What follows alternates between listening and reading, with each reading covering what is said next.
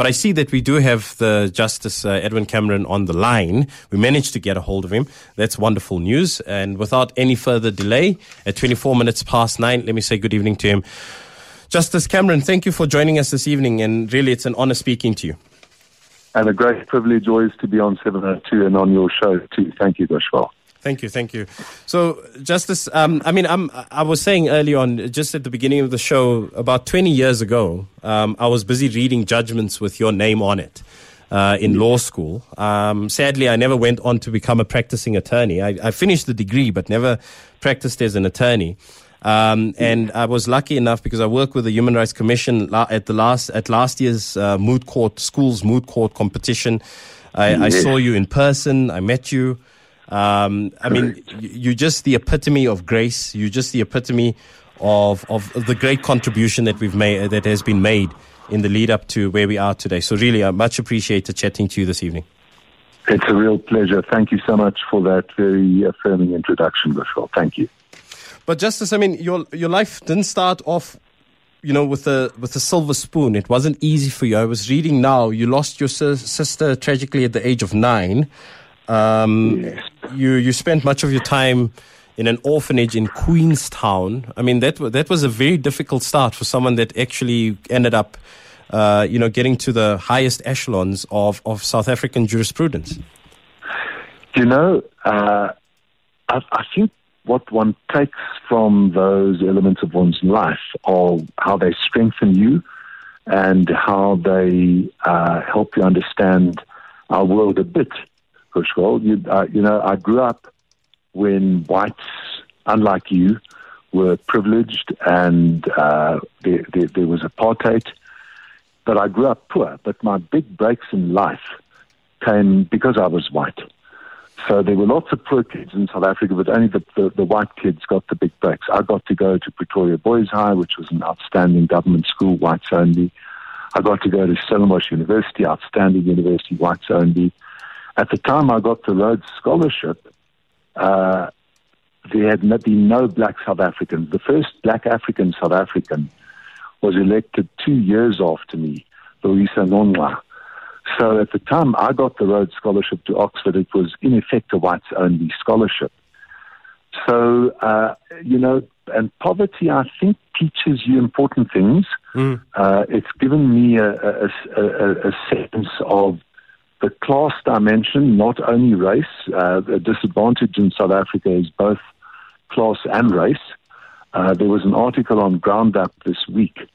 They don't mention the word white or black, but it looks to me as though it's a informal settlement of white people only on the East Rand, where they've turned very interestingly to Mr. Imtiaz Suleiman's gift to the givers, because they need food. They need it's as elementary as that. So there is the class dimension as well, and I think that growing up with racial privilege and with class disadvantage really shaped my political consciousness. And then, of course, being gay, discovering to my horror at the age of 14 that I've got to be one of these terrible things, queer sissies, and then affirming that as part of my identity as being a proudly gay man. And then, of course, becoming infected with HIV while I was a human rights lawyer in the 1980s, and surviving AIDS when many, many, many, many tens of millions on our continent who didn't have access to ARVs died in this epidemic. So I really, talking to you tonight, it's a great privilege. I count myself inordinately fortunate, and that's what gets me up in the morning. It's the sense that there's work for each of us to do.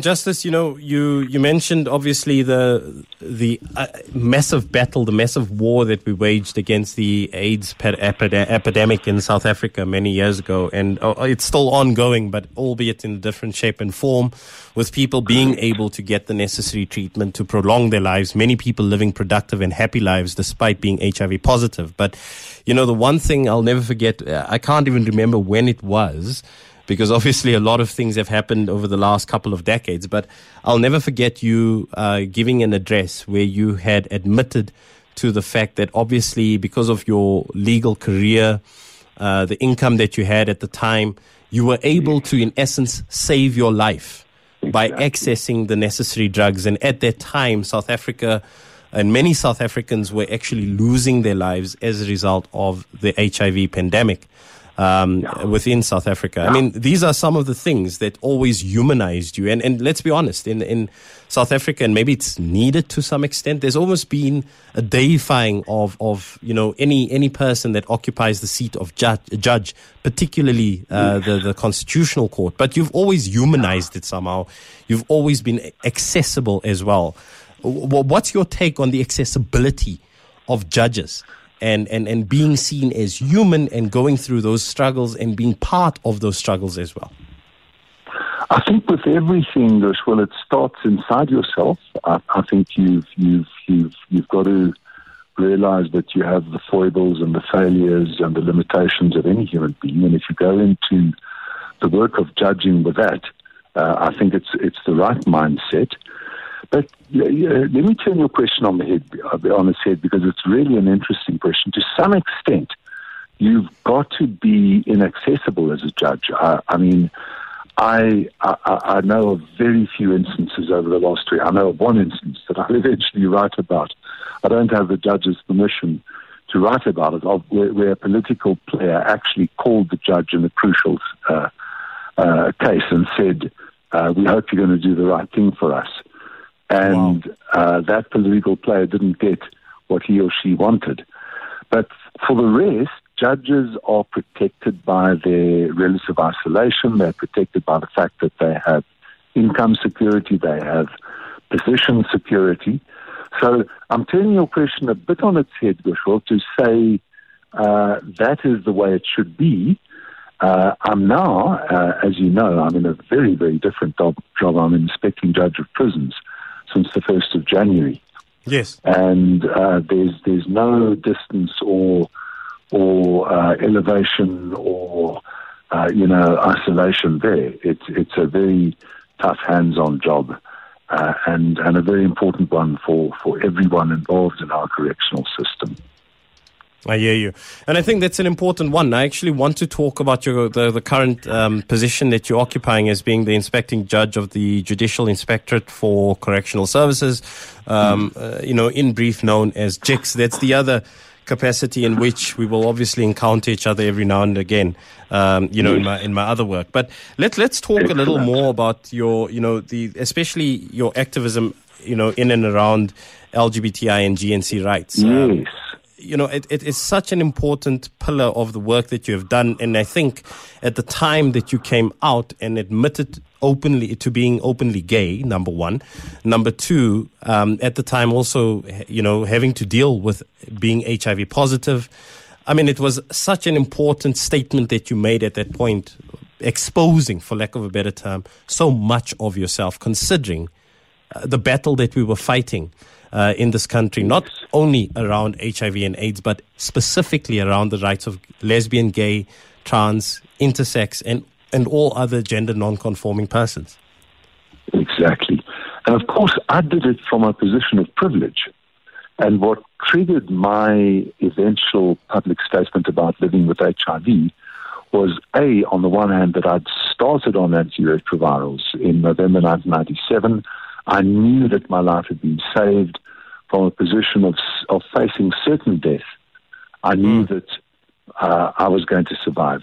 And then secondly, Gugu Dlamini in Durban, in KwaMashu, she speaks out on a Zulu language radio station, and 3 weeks later she's beaten and stoned and stabbed to death.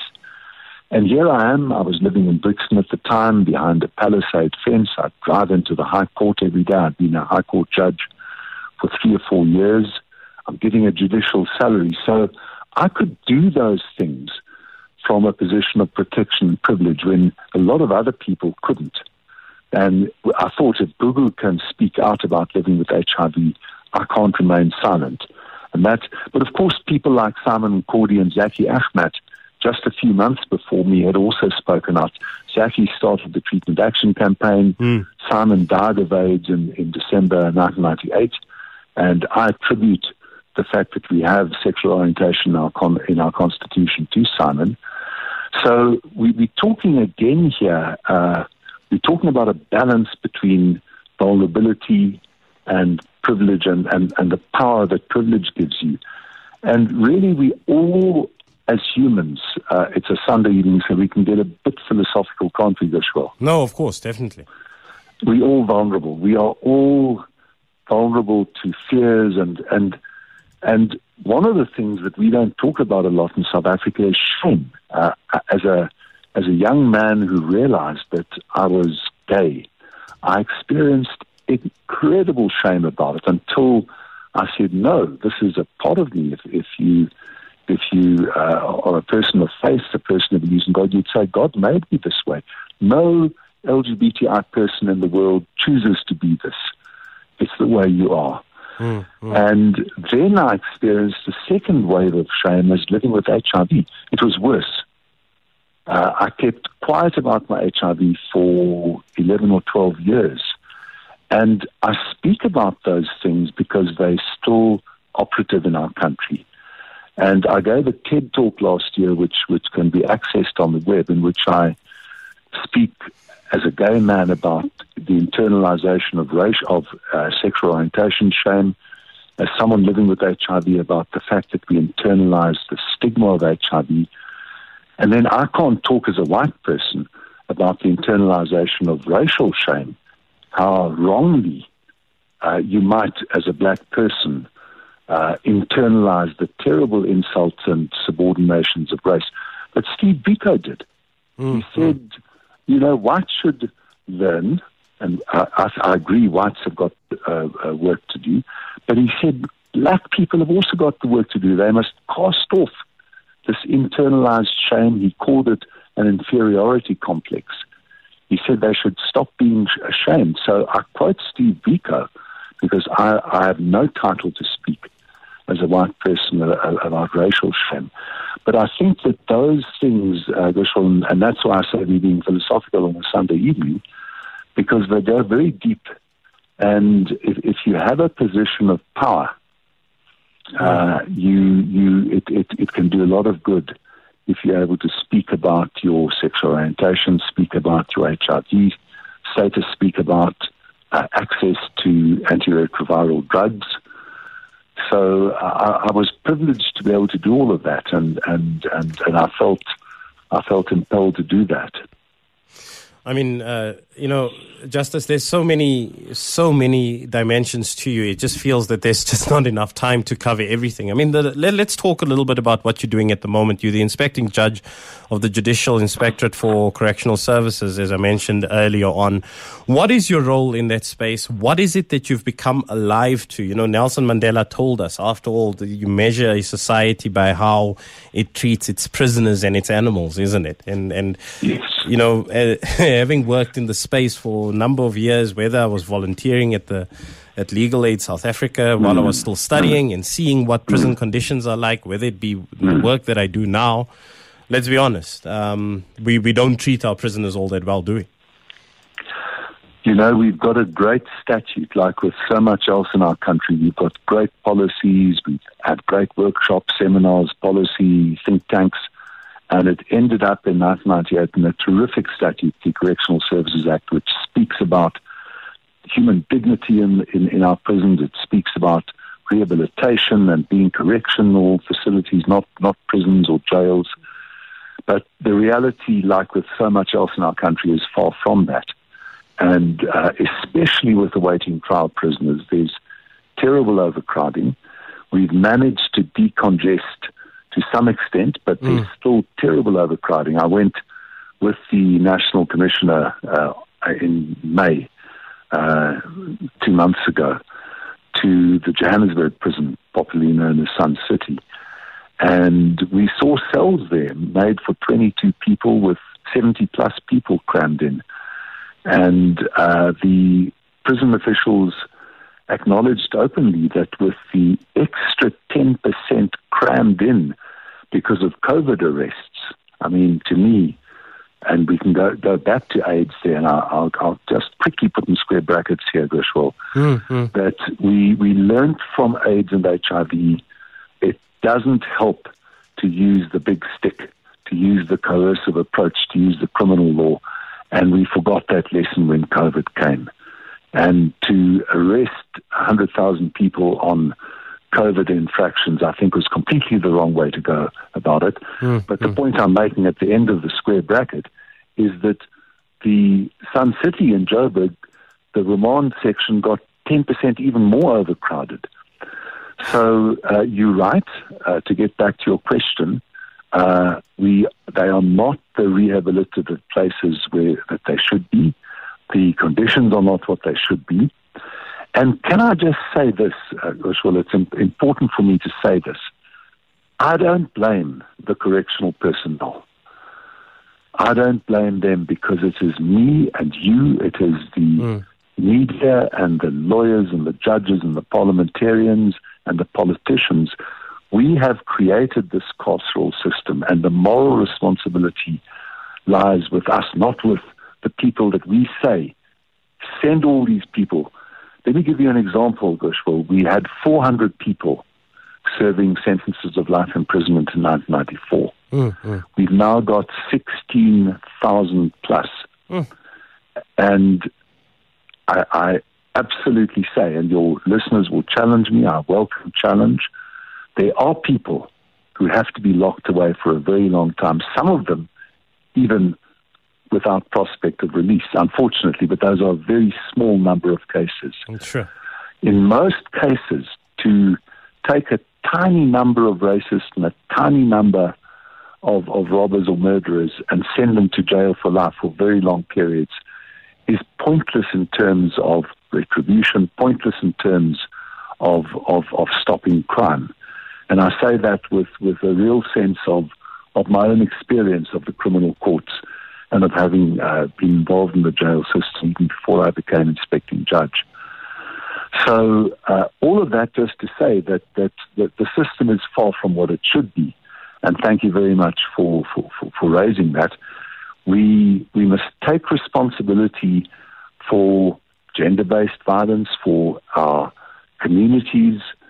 Every person who commits a robbery or murder goes back to a partner or a family or a mother or a father or cousins or a family. And that's the complexity of when we try to alienate the criminal from our consciousness, we alienating parts of ourselves. Well, certainly. And this is my final one because it segues immediately for me, Justice, into such an important question, and that is around rights and how, as South Africans, we view rights, because it's not just the rights of, exceptionally marginalized people, like people who find themselves in prison. But I tend to find, you and I spoke about LGBTI and GNC rights. We spoke about the rights of persons living with HIV, which broadly then translates into health rights and so on and so forth. But beyond that, the thing is, we gifted with the greatest constitution in the world. I'll keep on saying that till the day I die. But sadly enough, I think that to a large extent, as South Africans, we at odds with that particular constitution. It's almost as if we don't appreciate it sufficiently. What do we do to change the discourse in me, you, and everyone else actually respecting the rights of others and more specifically accepting people for who they are? Well, we can start by realizing that the Constitution is something that we don't want to fling away. I know they're constitutional skeptics. Some of your listeners listening right now will say, well, Mandela sold us down the river. It was a bad compromise. I think the Constitution is a terrific start, but it's only a start. So we've got to start, to answer your question, Bushra, by taking it seriously. And when it says human dignity, when it says equality between white and black and male and female and gay and straight and old and young, we've got to take it seriously. So 26 years after we became a constitutional democracy, we haven't done enough. We've certainly done a lot. I'm not one of those who say that democracy has delivered nothing. That's completely untrue. We have a functioning democracy with a vibrant media. Your radio station is one example. We have a functioning democracy with electrifying opposition politics sometimes, not always. And I'm proud of that because we're an example not just to Africa, but to Eastern Europe, to South Asia, to China. When we talk about our freedoms, democratic freedoms in South Africa, 2/3 of the world don't have them. But the big test of our Constitution, and this is where I'll end because you've been a patient and permissive host, Kushwal. Thank you. This is where I'll end. The big test is what do we do about substantive inequality? Are we going to offer every person in this country, including cross-border migrants, and I include them very specifically, are we going to offer them minimum conditions of life that allow them to pursue their life goals in circumstances of dignity? That's the big test. Justice Edwin Cameron, thank you so much for your time this evening. I really thoroughly enjoyed the conversation. All the best to you, and may you continue to be a shining light in this country. Thank you so much, and a great pleasure to talk. Good night. Good night. That was Justice Edwin Cameron.